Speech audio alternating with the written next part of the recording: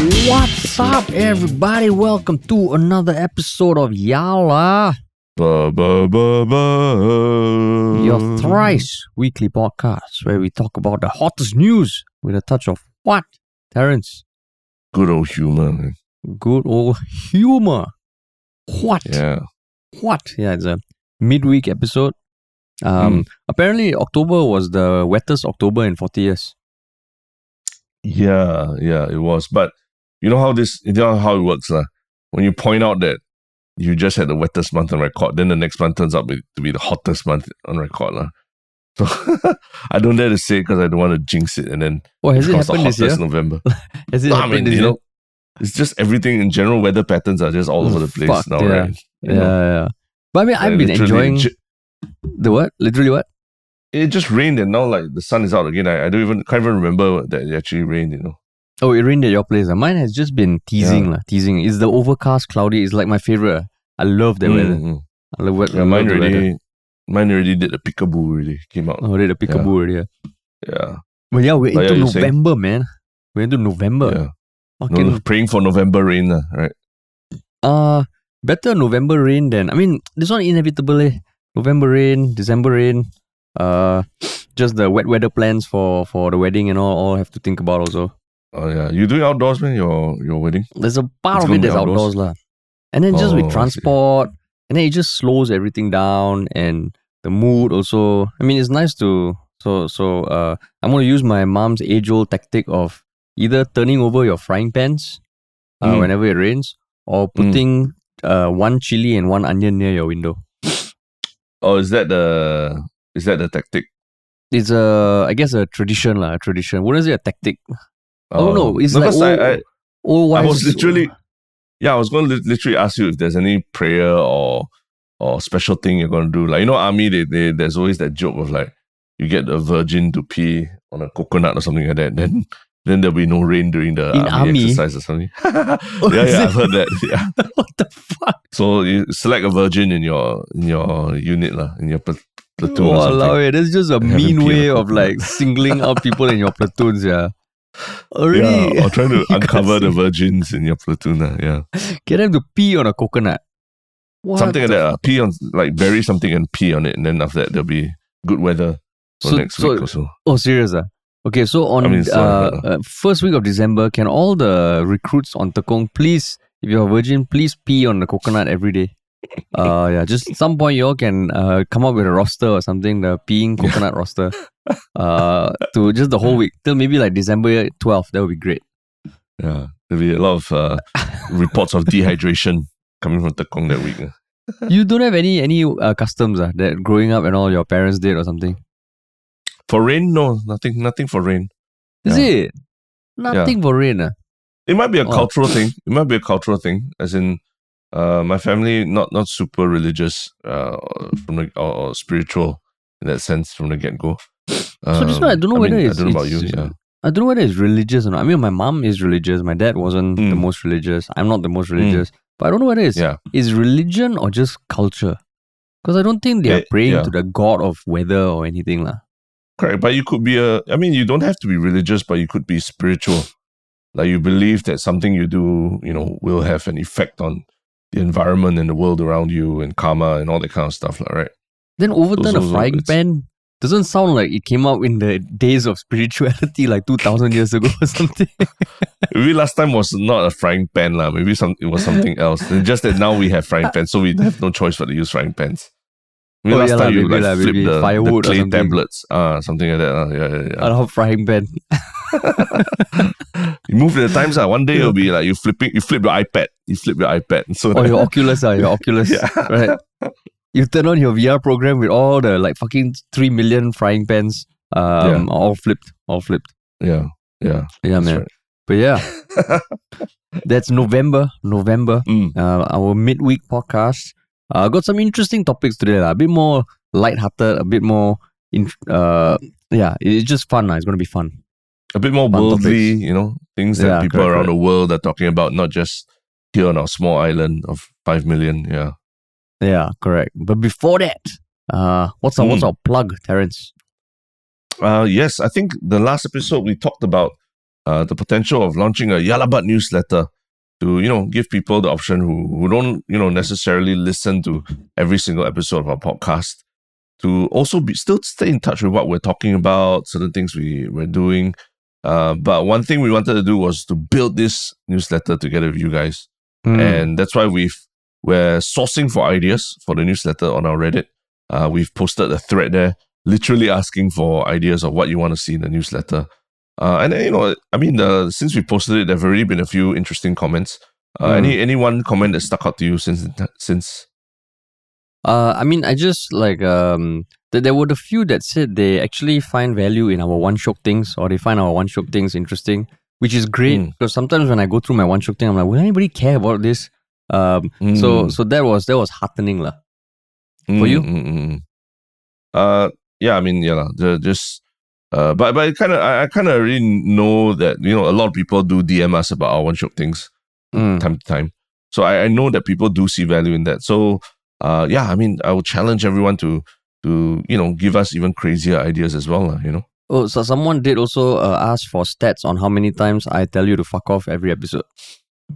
I think that could be a This week, Harish told Terrence to fuck off 7 times.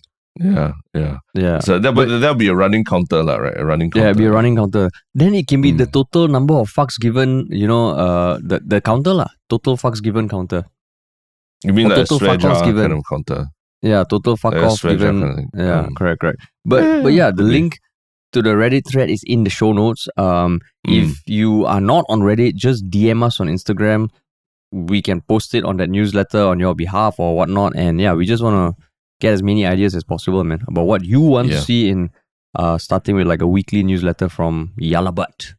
That's right. Sweet. All right. Cool. All right. Into it. Jump right into it. So, what is this first, like you said, lighthearted topic that we're going to talk about? Yeah, it is also steeped in the world of online content. It is the acquisition of Twitter by Elon Musk and everything he has done in these few short days. October 27th was when the deal was closed. Now we are November 2nd. So less than a week. And there's already a lot of stuff that has happened. So we just wanted to unpack it. We have no idea how it's going to turn out. But it feels like, okay, if you've been seeing it in the news, wondering what the hell is going on, feeling like, fuck, there's so much to think about, to read about that I don't want to give a shit. Let us help you, man. And is there a timeline on one of your tabs, or the 779 tabs that open on your browser? Of course, man. So, the reason why most people are aware of this buyout, or at least rumblings of it, was as early as June 31st, 2022, Elon Musk started buying Twitter shares in bulk. And then on April 4th, he acquired 9.2% of Twitter stock for $2.64 billion, which made him the single largest shareholder. Then, it affected the stock price, and then Twitter invited him to join the company board, which he accepted. And then you started seeing more public discussions between him and Parag Agrawal, who was the then CEO of Twitter. Then he also started tweeting more about Twitter, running polls on his huge-ass Twitter account, which right now I think is like 120 million or something. And then around mid-April, he started trying to even get even more share. But then the board started pushing back. So on April 14th, like 10 days after he acquired 9.2%, he made an offer to purchase the company for $43 billion. And to take it private, because Twitter was on the stock exchange, it was listed.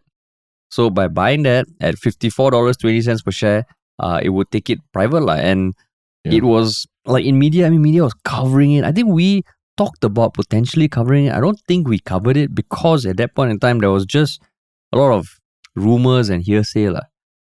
So since then, April 15, the board came in and they started thinking about ways to push back against a potential hostile takeover by Twitter. Then the lawyers got involved. And then April 20th, Elon Musk said that he already got the money from a bunch of banks and investors and angel investors and private equity firms, including like 20 billion in cash equity from him personally. Then, around May, he kind of like he kind of like closed. I mean, said that the deal is out because he felt that Twitter, the executive board, was duping the public with all their fake accounts and all that. So then, it was in July. So that was he announced his intention to terminate the acquisition. Then in August, he challenged the CEO to a public debate on Twitter's spam bot accounts. And that went viral because they both had very different impressions of how much of Twitter is actually spam. The CEO said less than 5%. Elon Musk said is a shitload more. There was no public debate. And then all of a sudden, October 3rd, after the board had kind of like started work on accepting the bid, Elon Musk rejected it. Then he said, "Oh, okay, I will go ahead lah." So basically, it went from him wanting to take over, the board saying "fuck off," him still pushing, then him saying no, then the board doing their work and saying they will sue him of up to like $1 billion in damages if he pulls out of the deal. And then now here we are. He bought the company, he closed the deal on October 27, and now he's the CEO. Yeah, he's the main man, and but he's also done certain things to both management and the board that have made the headlines as well, right? I mean, I believe he's fired at least 4 of the top executives at the company, including the CEO, the CFO, I think the chief legal counsel as well. Correct. All of whom I think are pretty high profile. One of them, I think that the chief legal officer, she was once on Joe Rogan's podcast as well, right? To try and explain Twitter's policy of banning that's her. extremists. Yeah, that's her. So after, and she had a really bad rep after appearing on the podcast because she basically gave non-committal answers or non-answers to everything lah. And a lot of people didn't enjoy that podcast. And so a lot of people, the comments, and the buzz around her being fired, a lot of people were actually gloating about it lah. So that's one thing. And then Elon Musk has also dissolved the current board of Twitter, right? Apparently it's the who's who of Silicon Valley. You can look up, I think, I'm not sure if you're familiar with any of the names. I'm not too familiar with them. But right now, Elon Musk is the sole person on the board, which I think eventually he will change the board and put on other people. But right now, he's the head honcho just running everything.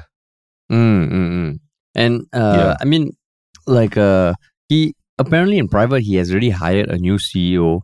But for now, he's CEO, which is ridiculous given that he's the CEO of 4 other companies. Yeah, and big companies as well. And they're big-ass companies. There's Tesla, there's SpaceX, there's the Boring Company, which is the underground tunnels, and Neuralink, which is his AI organization. It's fucking crazy. And then, I mean, like, were you after the whole rumorville kind of died down? Yeah. If you had to give your thoughts on whether this takeover would go on, what would you have said? I think there was a very public, like the company literally sued him, right? Sued him because they didn't want him to renege on the deal. So there was actually a very and then I think certain chats and DMs were subpoenaed, right, as part of that process.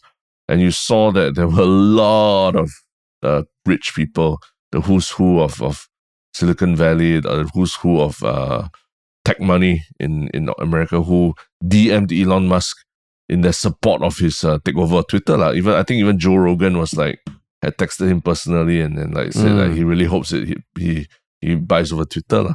So you can tell that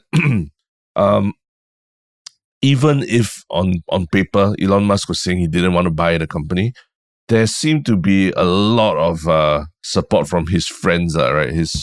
The rest of the big money people in Silicon Valley for him to take over the company for whatever reasons, right? The fact that if whether they hate the current management or the current policies on banning hate speech and all that, to whether they think that he would do a better job running it as a business. So in spite of whatever Elon was doing or saying in public about Twitter, there seemed to be this momentum still carrying the whole thing forward, lah, I would say. And at no point did anybody say, okay, the deal's completely off. This just cause he's challenging, the Twitter CEO to, talking about the bots and all that.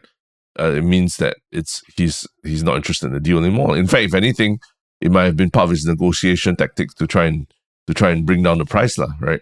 Yeah. Yeah.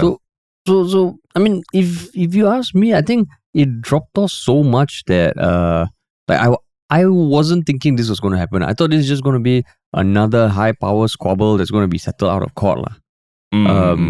Yeah, but for it, that's why I was damn shocked when he actually took over, and he's damn cheeky, lah. On the day he took over, do you see the video of him at the Twitter HQ? Yeah. He walked in with a sink, like SINK, and the tweet was, "Let that sink in." Yeah. So since then he's kind of been still carrying on his trolling, and I mean it's interesting to watch what has happened after that, because there was apparently an increase of 500 times for the usage of the N-word on Twitter. But apparently research also showed that that was mainly because it was a part of a concerted effort to kind of just show how no censorship on Twitter will be a problem, because there's a segment of the internet, segment of Twitter users who are fucking pissed off that Elon Musk is now the owner. Because a big part for him is he doesn't believe anyone should be given life bans. He does believe in free speech to the extent that it replicates what we experience in day-to-day life. Like the online shouldn't be any different. So there was that movement. There were calls from, I think, some of the more online activists saying that they apparently did this to Tumblr, or like they brought Tumblr down after it was acquired. Tumblr was this huge blogging site, and in 2013 it got acquired by Yahoo, and apparently all the users fucking mass exodus, and it died a slow death. So that hasn't happened. In fact, there's a lot of people who are happy about this. I think generally the Conservative Party, who tend to be censored, they are happy. Elon, I mean, why I find it so interesting is because Elon Musk's inner circle, like what you said, right? The inner circle is like this next level stratosphere of people who are that powerful. And there is actually the 151-page report with all the message correspondence between Elon Musk and all this inner circle that was released as part of the court case between Elon Musk and Twitter. Then just scanning through it, I mean, you look at the text, it really feels like it's just two friends, like you and I, talk about work stuff, on message. Yeah. But this is concerning billions of dollars, and it just feels like, wow, fuck, to buy Twitter over that overnight. So I'm actually very excited to see what happens.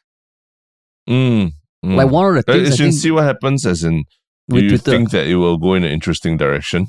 Twitter will be a better place? I don't know whether it will be a better place, but partly because I am a consumer of Twitter, of tweets, but I don't tweet yet. Even though that's one of the things that I've been wanting to start doing, especially, where we have our audio startup folklore, and a big part of the startup community is on Twitter. So I wanted to, but why I'm interested is because, previously when we were on YouTube, on Facebook, whenever the platforms have a seismic change, it really does affect us. Whereas this one is more like a spectator. One of the latest things that got announced today, apparently did you hear about his payment plan for blue ticks? Yep. Yeah. So he wants to institute this thing where if you're a verified Twitter user with a blue tick, you have to pay them to keep the blue tick. Yeah. Every month for $8. $8 US. So essentially he's pitching a subscription model, right, for Twitter. There is previously I think advertising dollars were a very big part. I mean, it's a huge part of Twitter's revenue. I think it's close to 80 or 90% or something like that. So I think he has publicly said that before that he wants to make subscription revenue up to 50% of Twitter's revenue, which if you think about it, that's a lot of work to do, right, to get it to that stage. So yeah, I mean, it's just literally announced today. So I'm not sure how the internet is taking it yet. I think a lot of people are damn pissed off. Apparently earlier this week, he kind of floated the subscription idea, saying that it could cost up to $20 a month. And Stephen King, Stephen King, the writer, he tweeted back saying, fuck that. Twitter should be paying me. Why the fuck do I pay them? And then Elon replied saying, what about $8 or something, or some amount. So like this kind of announcement is really like a big change from all the content platforms out there. Like, YouTube, Facebook, Instagram, they're all powered by ads. So if he's trying something different and it's not affecting me, I'm just going to enjoy the watch, man. Yeah. I mean, what you're saying earlier, that there are some people who are very excited about this, and because I think Twitter has generally built an image or a reputation for being more left-leaning, more liberal than conservative, right? So a lot of what a lot of people think is that more conservative voices have been silenced on Twitter, if not literally being banned, like how Donald Trump was banned, but then is by being bullied off Twitter, by more liberal, left-leaning commentators or tweeters, tweeters. That tells you how little I use it. Tweeters. So I mean, it's. I think Elon Musk has referenced Twitter as like the town square where people should be allowed to say what they think without repercussion. But the reality of it is that it's, that if you really just let the internet be the internet, right?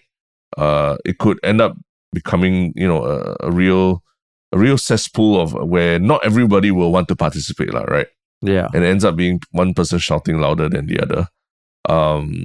So I like you, I'm quite, I'm not invested at all in the platform as a user or creator or anything, but I am interested to see where this goes, because compared to the other social media platforms where it's algorithm driven, and they always tell you that there's nobody's calling the shots about who gets banned or whatever. It's just the algorithm thing or terms of service thing, right? You're literally seeing, we talk about the build in public movement where you build your startup or your app in public and post about it. You're literally seeing Elon Musk running polls. Like I think he put out a poll asking whether he should revive Vine. Remember the micro video 6 site? 6 second the 6 second videos that made Logan Paul famous. He just put a poll out there whether he should revive Vine, and I think 70% of respondents said yes, he should. So I mean, he's resurrecting all these old dead ideas from the past. So it's just kind of crazy to watch all this unfolding in front of us now, especially for I mean, Twitter is one of the big social media platforms, right? So you can't imagine it literally. I mean, try to imagine Mark Zuckerberg saying, "Hey guys, should I revive Farmville for Facebook again," and things like that, right? Yeah. He's not doing that. He's just, Mark Zuckerberg's like, Facebook is fantastic, it's great, and now we're building metaverse and all that. You'll never catch him actually asking the public what they want for Facebook. So it's just kind of crazy watching all this. I mean, what some of the interesting things that he is proposing is, say, the algorithm, right? You mentioned the algorithm. It's true, like for anyone listening, if you're a consumer of content, you consume the content, but if you create content on Facebook or YouTube, the algorithm is this fucking black box where sometimes if you try and guess, what sort of video should I make? Should I do this? You have no idea, right? Because sometimes you think this video might do well, it doesn't do well, and it's all because of the algorithm. You ask the platforms themselves and they say, there's so much machine learning and artificial intelligence that no one person knows entirely how the algorithm works. Sounds like a cop-out, but one thing Elon Musk wants to do is make the code for Twitter's algorithm open source. So, I mean, it won't be for people like me to understand, because I won't understand shit, but it's for people who have access to the code to always be able to understand why tweets are showing up that way, which I think is pretty damn cool. It'll be like the first social media platform to be that open to their code. But then it's also like the repercussions of whatever he's suggesting. Because let's say that the Twitter, the subscription thing, right? One big pushback from the internet is that the blue tick actually helps a lot of political journalists in the less developed countries be safe, lah.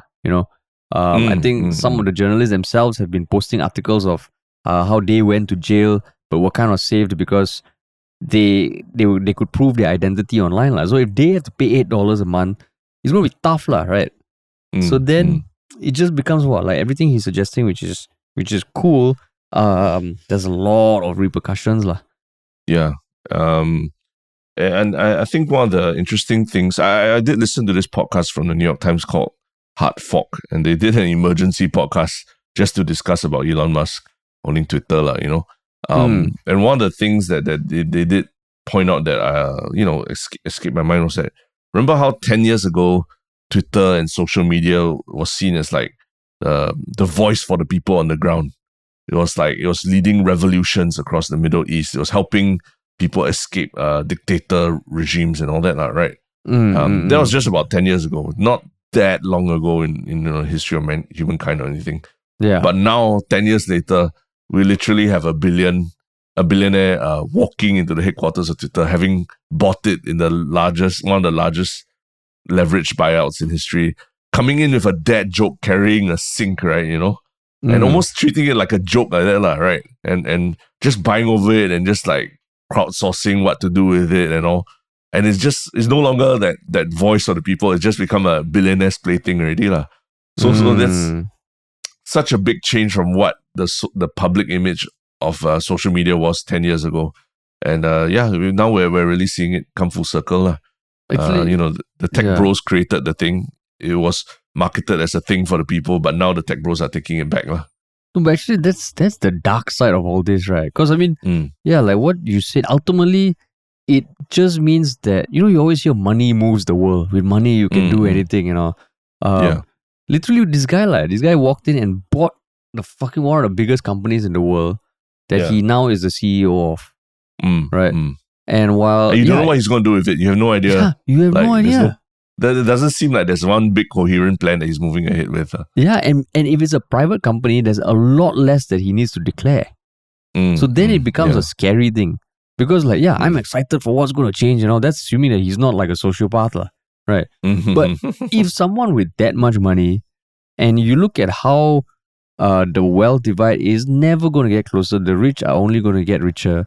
It just means that, if you have that much money, if you have your inner circle made up of people who also have a shit ton of money, you can do these kind of things, right? Like if we were big on Twitter, if we had big followings on Twitter with blue ticks, I'll be like, fuck this, man. How does this make sense, right? Yeah. So that's the flip side to it, the fact that people who are as powerful as Elon Musk can literally do anything they want. Yeah, and I think as the users of Twitter are trying to grapple with it, the truth is they don't really know 100% yet, right? What is the future of Twitter?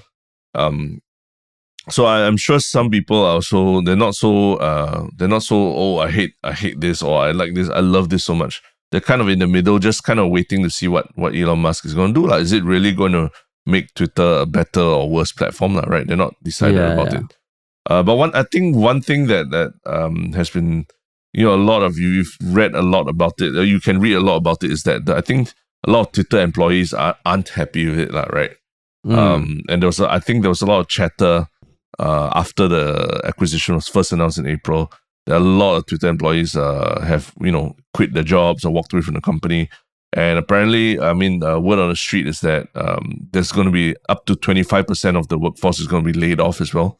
There were rumors that it would take place before November, because apparently 1st November was a big day for the vesting of shares for a lot of employees or something like that. But I think it didn't happen. But it's still out there that up to a quarter of the workforce is going to get laid off, lah. So it's not just the users, but even the employees there who are very not say divided, lah, but they're definitely anxious about the future of Twitter, lah. Yeah, and I think I've heard rumors also that Elon Musk has reportedly said it might be up to 75% people laid off. Wow. And then even earlier this year, the employees were kind of saying, you imagine your CEO and your executive committee, your board of directors are distracted by this one thing, right?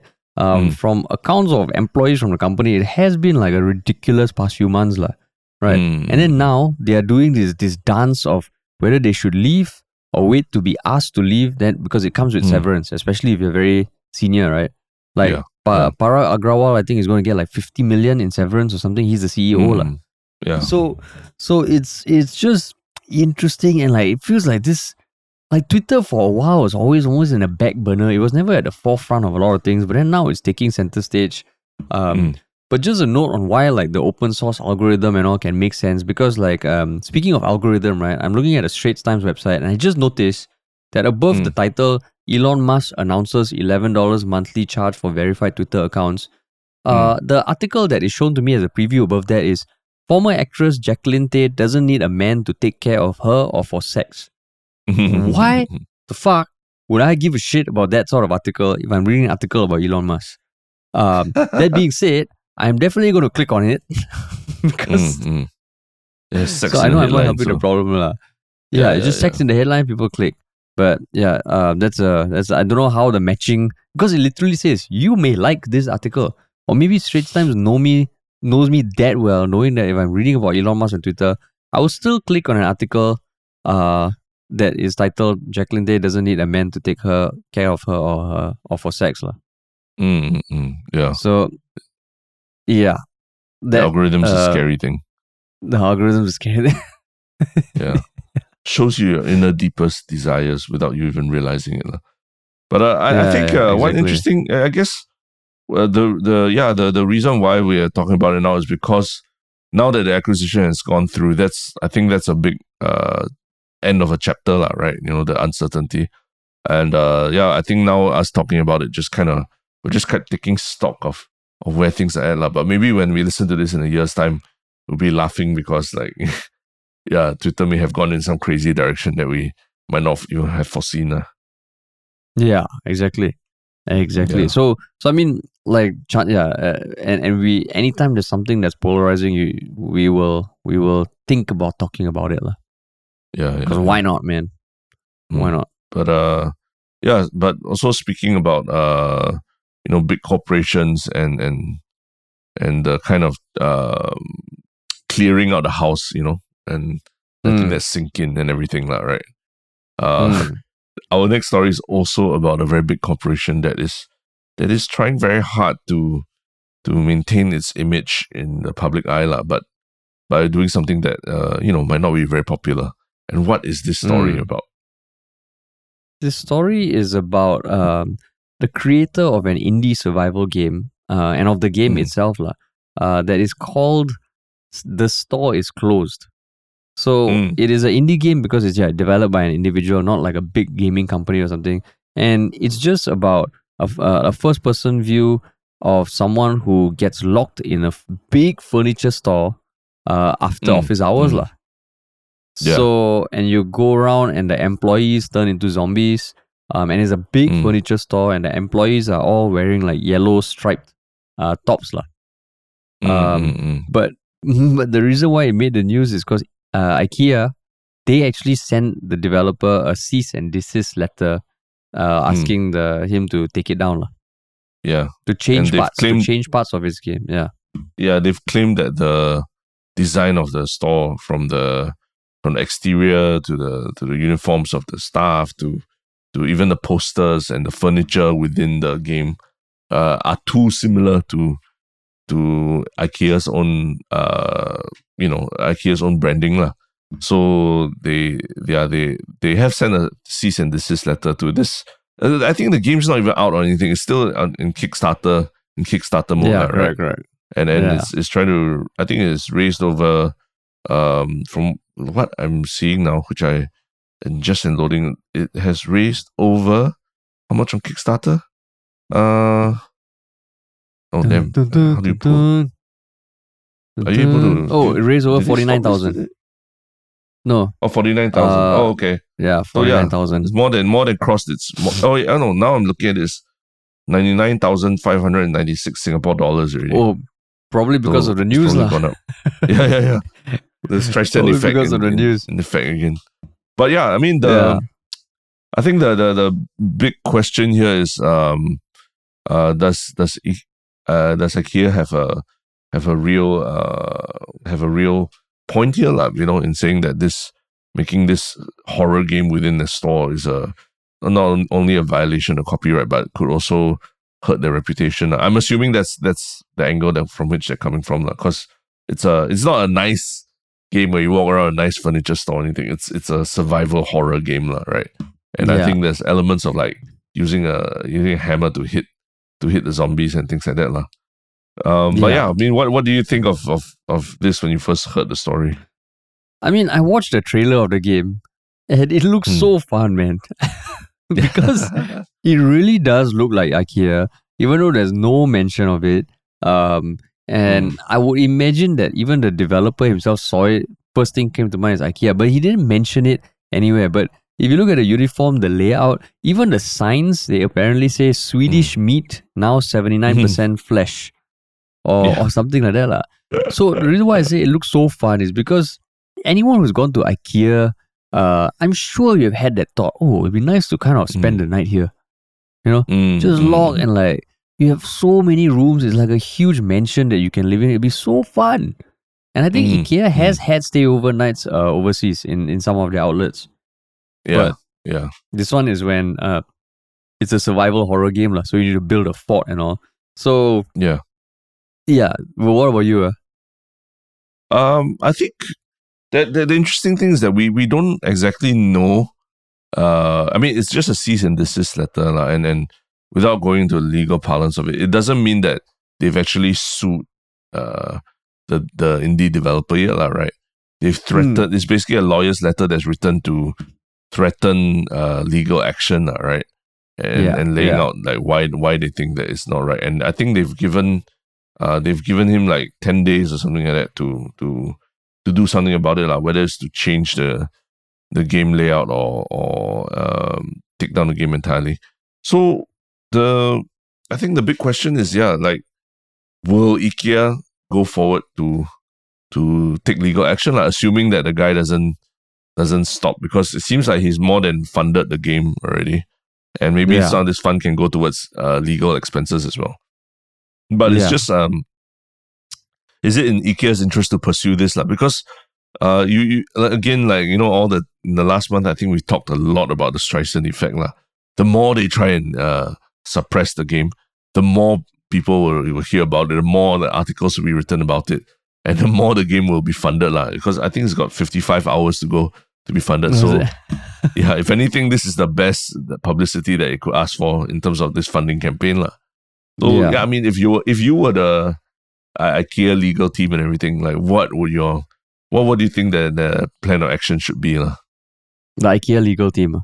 I think settle out of court. Out of court? That means still threaten some kind of legal action, right?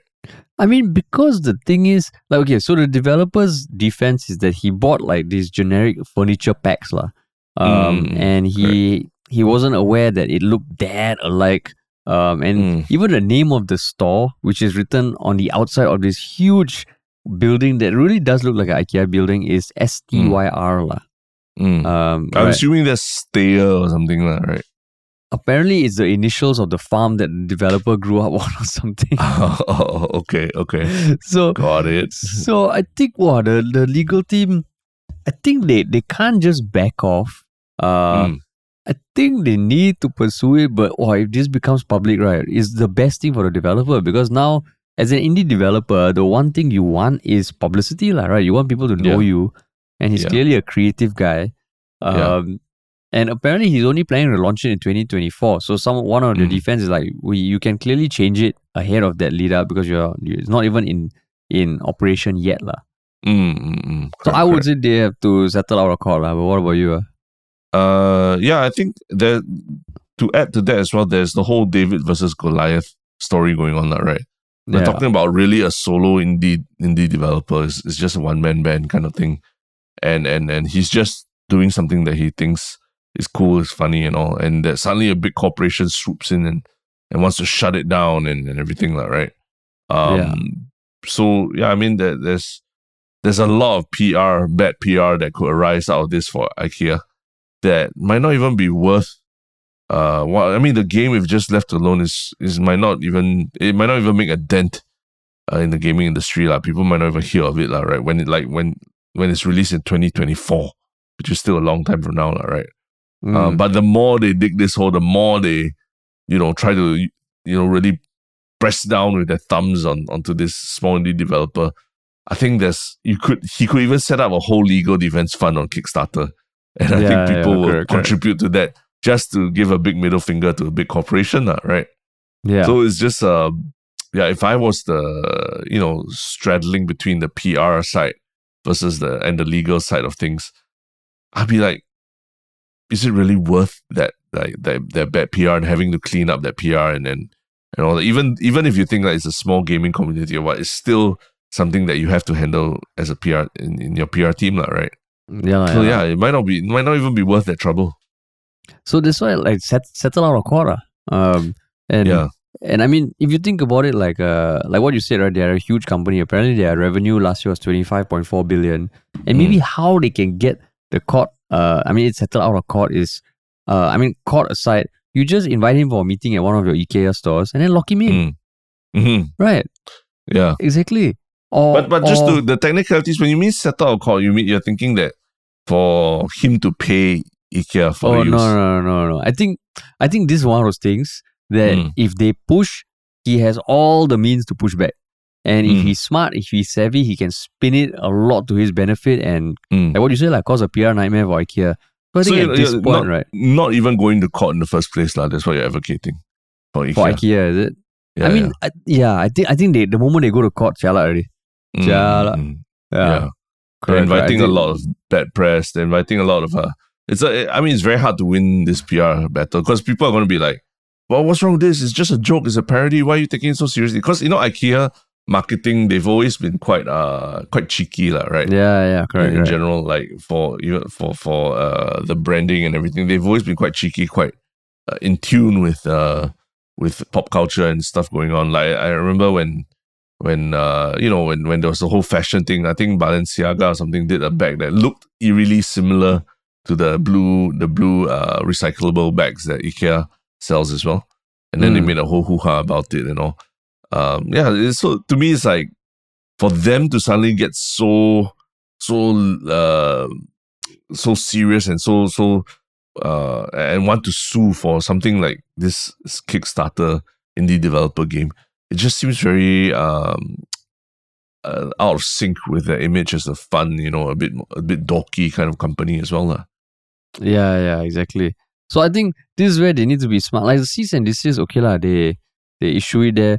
But the next few steps they have to be careful because it's one of those things that could spiral and like what you said, the Streisand effect lah. And honestly, if they have to settle out of court and pay a bit, or maybe buy the game from him, right? I would say they have to lah. You mean just buy it and shut it down? Buy it, shut it down. Yeah, buy over his company and all.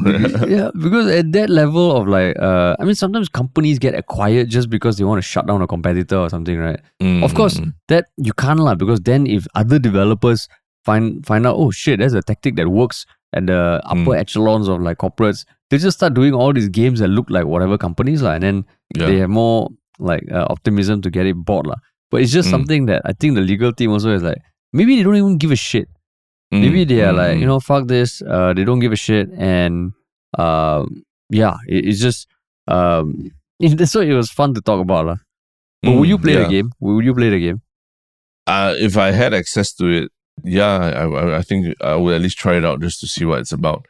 But that's it. I think it's interesting to note how I don't think this is the first time something like that has happened where a large corporation, takes offense at a small creator or what, making fun or parodying its products and things like that, right? I think an example that a lot of people have been raising is like how Nintendo, for example, when Nintendo, the Nintendo Switch console maker, when they've always clamped down on people making YouTube videos from footage of their games lah. And they've clamped down very hard. So a lot of content creators literally had videos struck down or taken down because Nintendo claimed copyright infringements and all that lah. Yeah. And for a long time, I think people were very unhappy with that, and it just gave Nintendo this very this rep as very uptight company and all that, right? But in this case, in this case, maybe because it's IKEA, and because a lot of people have always felt like IKEA is such a happy-go-lucky, it's kind of dorky, kind of goofy kind of place that makes enormous profits, but also is for the people, right? Because the furniture is meant to be very low-cost furniture for young families and people who aspire to build a home with very modest means. That's where they feel that it's now IKEA is betraying that image it used to have by being this big corporate giant. And maybe that's what's also driving people to react a lot more strongly to something like this than compared to how they react to Nintendo screwing content creators, right? Exactly. Because I try to understand why is this such a big piece of news compared to things that have happened before? Because this is definitely not the first time this kind of thing has happened. Yeah. But I remember the Nintendo thing. I think maybe we also talked about it. And it's just one of those things in social media in this day and age what brands need to be just cognizant. They need to be cognizant of the repercussions. Like the fact that we're talking about this is again Streisand effect to the max. Yeah, correct. Yeah. And I think someone also did point out like IKEA also sometimes when they do, the in-store displays, and then when they showed like the kids' room or something like that, they also use video game art in their box in the boxes in the mock-ups, right? And they parody certain video games and things like that. I think I vaguely remember something like that. I probably have to look it up to verify, but I vaguely remember them doing mock video game art on all these boxes and all that they put in these in-store displays. So people are saying, hey, if IKEA is doing that to sell its furniture, why is it taking a shit on someone doing the reverse to build a game that is based on that or loosely inspired by IKEA, right? So if you had to choose one company to build a game about in the hopes of them buying your game, right? Which company would you choose? In the hopes of them buying the game. Yeah, like let's say this one, like you are thinking, okay, let's say you're a developer, you can develop a game knowing that there is a path to it getting some traction to the point where the brand will be like, fuck this guy Terrence, he's making a game that could affect our brand, let's just buy his game. Which company would you do that for? Which company I would do that for? That's an interesting question. Which brand is annoying? Yeah, which brand are you thinking of? I mean, I personally like IKEA, but it would probably be one of the brands that to me, I don't know, just don't make sense. Like the upper echelon brands, which is like the most expensive brand or something. Like, is Gucci? You're talking about luxury brands. Luxury brands. Because like IKEA, I'm a fan of IKEA, man. Yeah, I don't know, man. Maybe to me right now, Meta as a company. Dude, Meta won't need to buy you out, They will fuck you up in other ways, They fuck you up. That's the thing, ways. We all know Meta, and it's just it's really quite awe-inspiring, but also creepy. The things that they're able to do now, in a sense that Mark Zuckerberg is just pouring an insane amount of money into this thing called the metaverse that is supposed to be our future.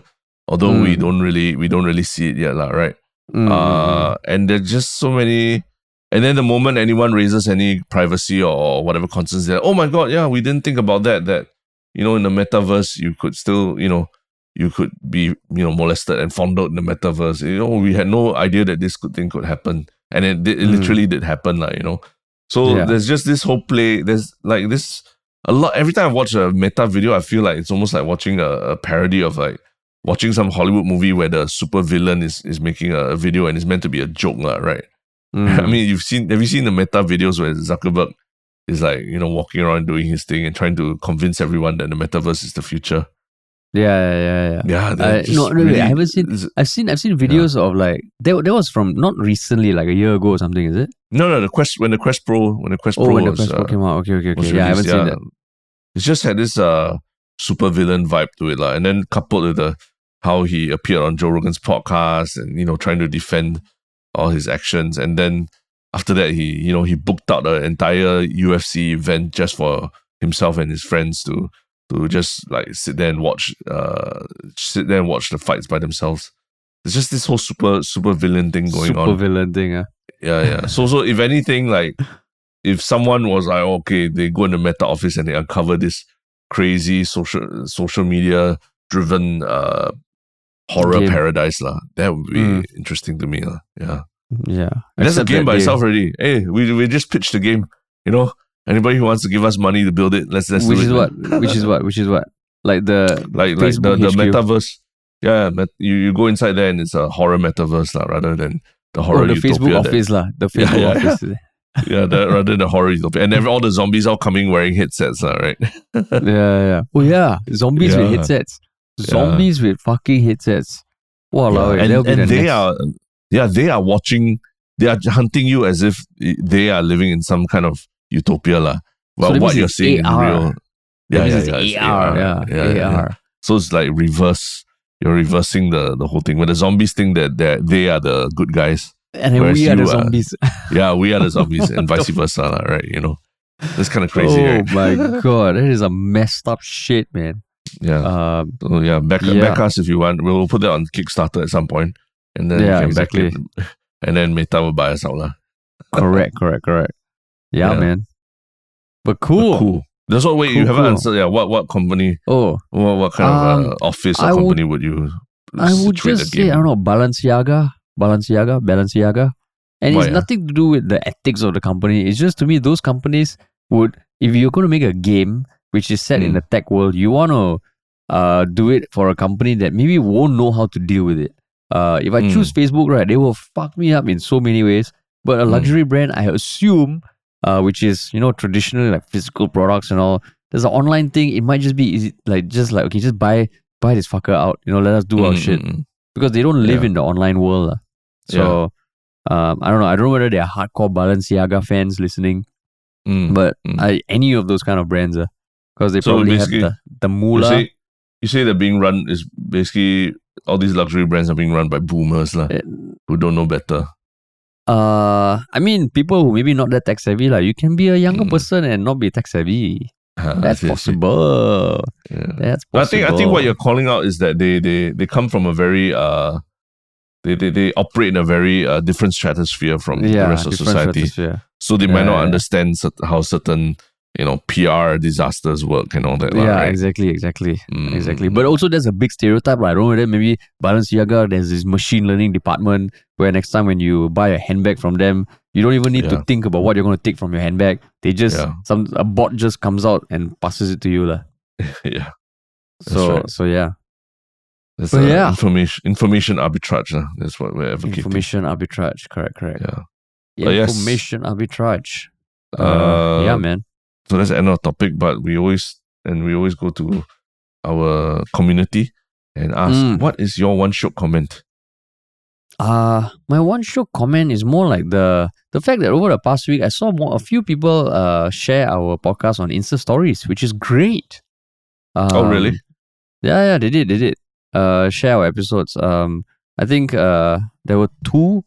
One was, all long-time listeners of fans of our podcast, and one of them, I won't mention the name, but he said he was playing it on his office speaker to spread the word. Yeah. So hopefully your colleagues didn't just listen lah. Hopefully you stole their phones and got them to follow us on their podcast platforms. But yeah, just people sharing it, not just like by word of mouth, but actually on their social media. No, I love the idea that people are playing it at the workplace, you know, on blaring it out on speakers or something, because that's so old school. That's like how radio used to be, like, right? Yeah, everyone would listen to the same songs and the same DJs and listen to song dedications and all that. And then be like, oh, who's this? Hey, who's this? Yeah, who's this? What kind of fucking voices are these on the radio, right? yeah, exactly. Yeah, that's pretty cool. Yeah, man. What about you, man? My one short comment is, I think Resident District 14 put a post saying, please call Minister Shanmugam to your podcast, or any other minister/MPs lah. And so I thought that was an interesting comment. That's why I kind of responded asking, what exactly do people want to see when a minister comes on our podcast? Because I don't think it's that big an event or a big rarity when a minister comes on a podcast, because we've seen it on other podcasts in Singapore. Yeah, even Joanne Pay's podcast and all that, right?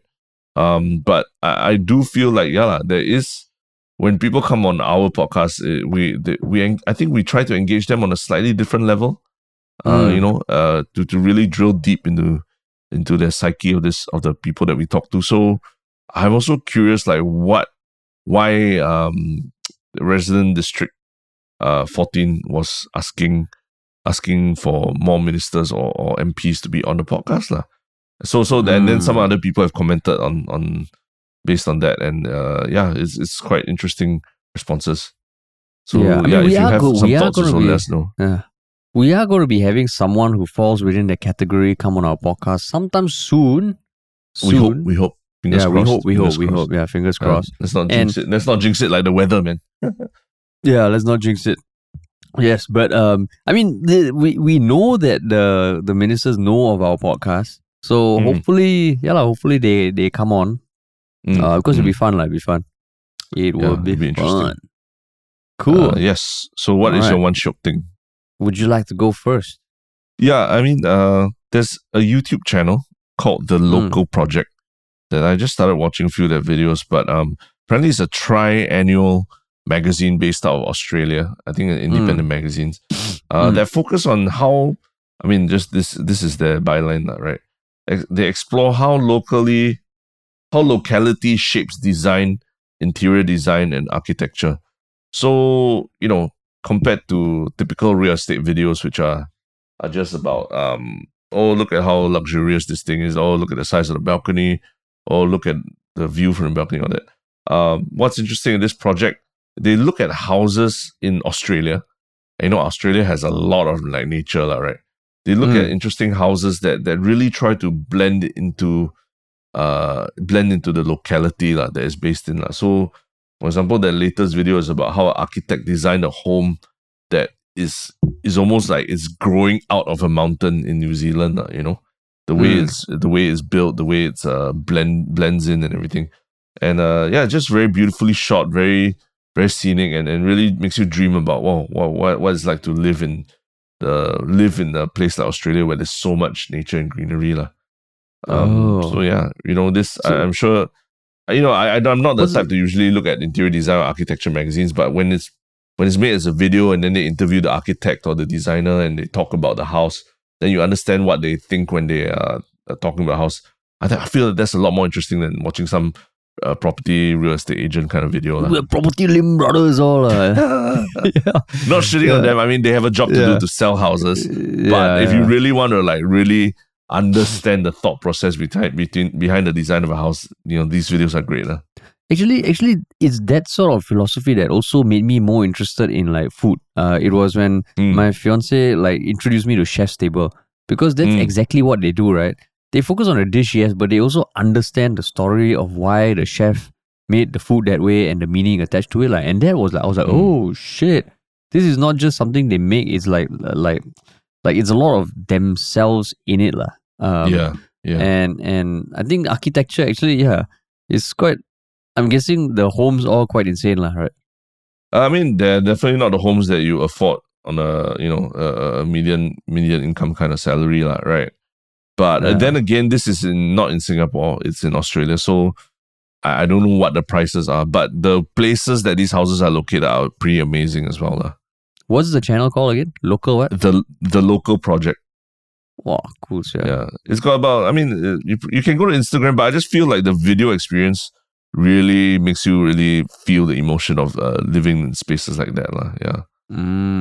Wow, cool. So check it out. What is your one shook thing? My one shook thing is also incidentally a YouTube channel. I don't know. I think I was just. It came up on my feed a few days ago, and I remember seeing it when it first came up 9 years ago. And it's a local YouTube channel. It's called The Emotionless Singaporean. Have you heard of it? Familiar. I think last time we talked about it, it was released in 2013. I think around the time where Singapore was, a lot of articles saying we are the most emotionless people in the world. So it was this one dude from Singapore, I assume, just with uploading videos that are 15 minutes long called like Emotionless Singaporean Having a Great Time During Lunch Break. And it's just him sitting at like Chevron House with a blank face, and it never cuts away, and it's 15 minutes long and it's fucking hilarious. But I see. I'm just surprised that like this video has how many views? It has 187 views. He has 8 subscribers. But to me, it's like, yo man, this is good fucking shit. It's fucking hilarious. I love it. I've never come across this before. Yeah. I think I've never come across this before. It's damn funny because the videos are well shot. It's just a shot just on him. Then there's Emotionless Singaporean, a fun day at Orchard Road. Emotionless Singaporean, a fun day at a kopitiam. Yeah. But is he very prolific? Is he still producing? No. He just made like 6 videos 9 years ago. Then probably he was like, nobody gives a shit. So 9 years later, man, you're going to get a boost. You're going to get a boost in your views thanks to our wonderful listeners. Go and show him some love, man. I wonder what he's doing now. You're going to revive his YouTube ambitions, right? Yeah, that's why Emotionless Singaporean. Interesting. Power. Cool, man. Cool. All right, that's it for the midweek podcast, man. On to the next one.